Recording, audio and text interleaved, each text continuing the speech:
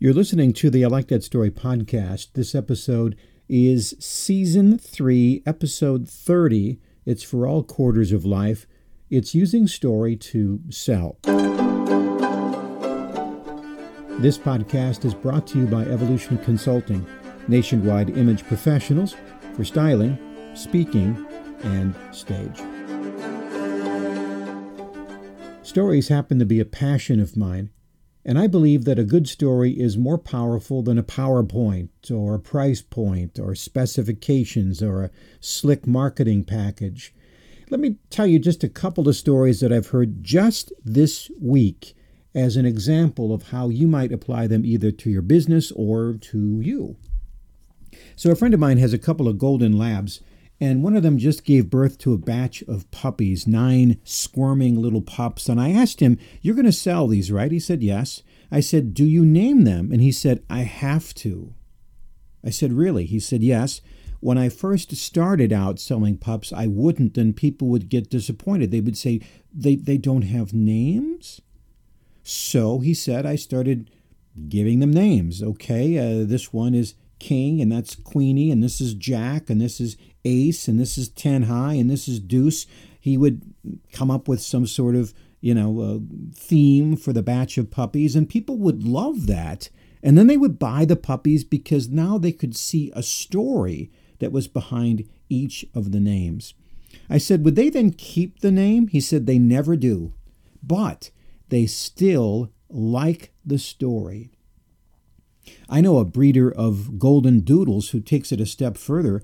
She stages these puppies in photography things, like this one's in a sleigh with a little Santa hat for Christmas, and this one's on a fire truck, and this one's on a bale of hay. And people see these stories, and of course these pups have temporary names as well, and people love that, and they buy them because the puppy now has a story.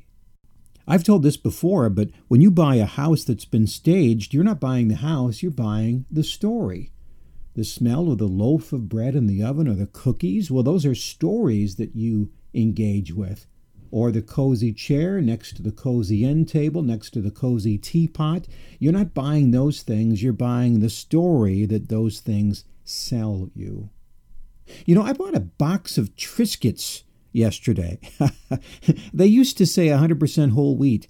They do still have that, but they figured out that you don't so much care about the wheat part, but you really love the story of the wheat farmer that is raising the wheat. And so there's a big picture on the back that talks about where this wheat is made and who the farmers are that grow it, because they know you like a story.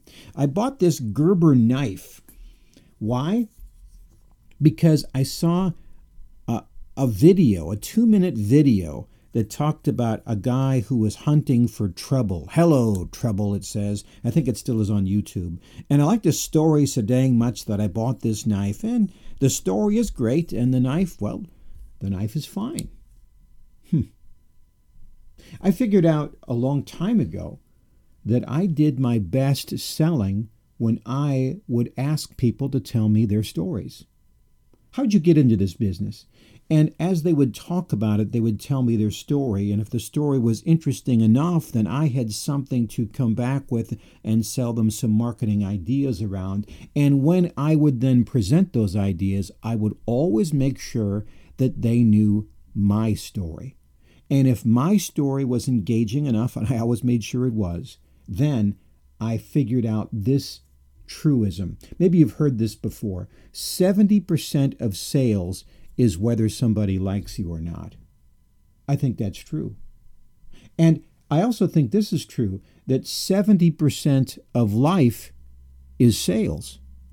So if you're a company and you're hiring somebody and training them in, make sure they know your story. If they like it, they will become engaged in your business and work for you harder. This works for friendships, dating, parenting, teaching, marketing, selling, customer retention, customer loyalty. If any of the things I just mentioned could use a little work in your life, then stop, think, go back and start working on the most powerful tool you have.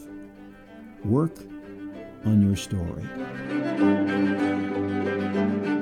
Well, that's it for today. If you have a company or know somebody who's looking for a speaker and they're looking for some training on this all-important topic of story, well, please steer them my way. Rate and comment on this podcast. I could use all the help I can get. And until next time, I'm Jeff Gould.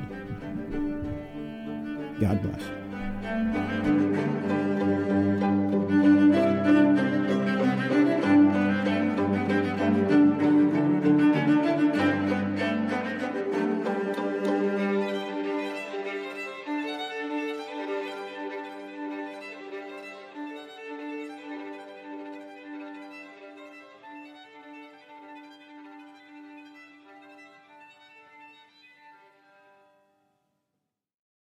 This podcast is a part of the C-Suite Radio Network.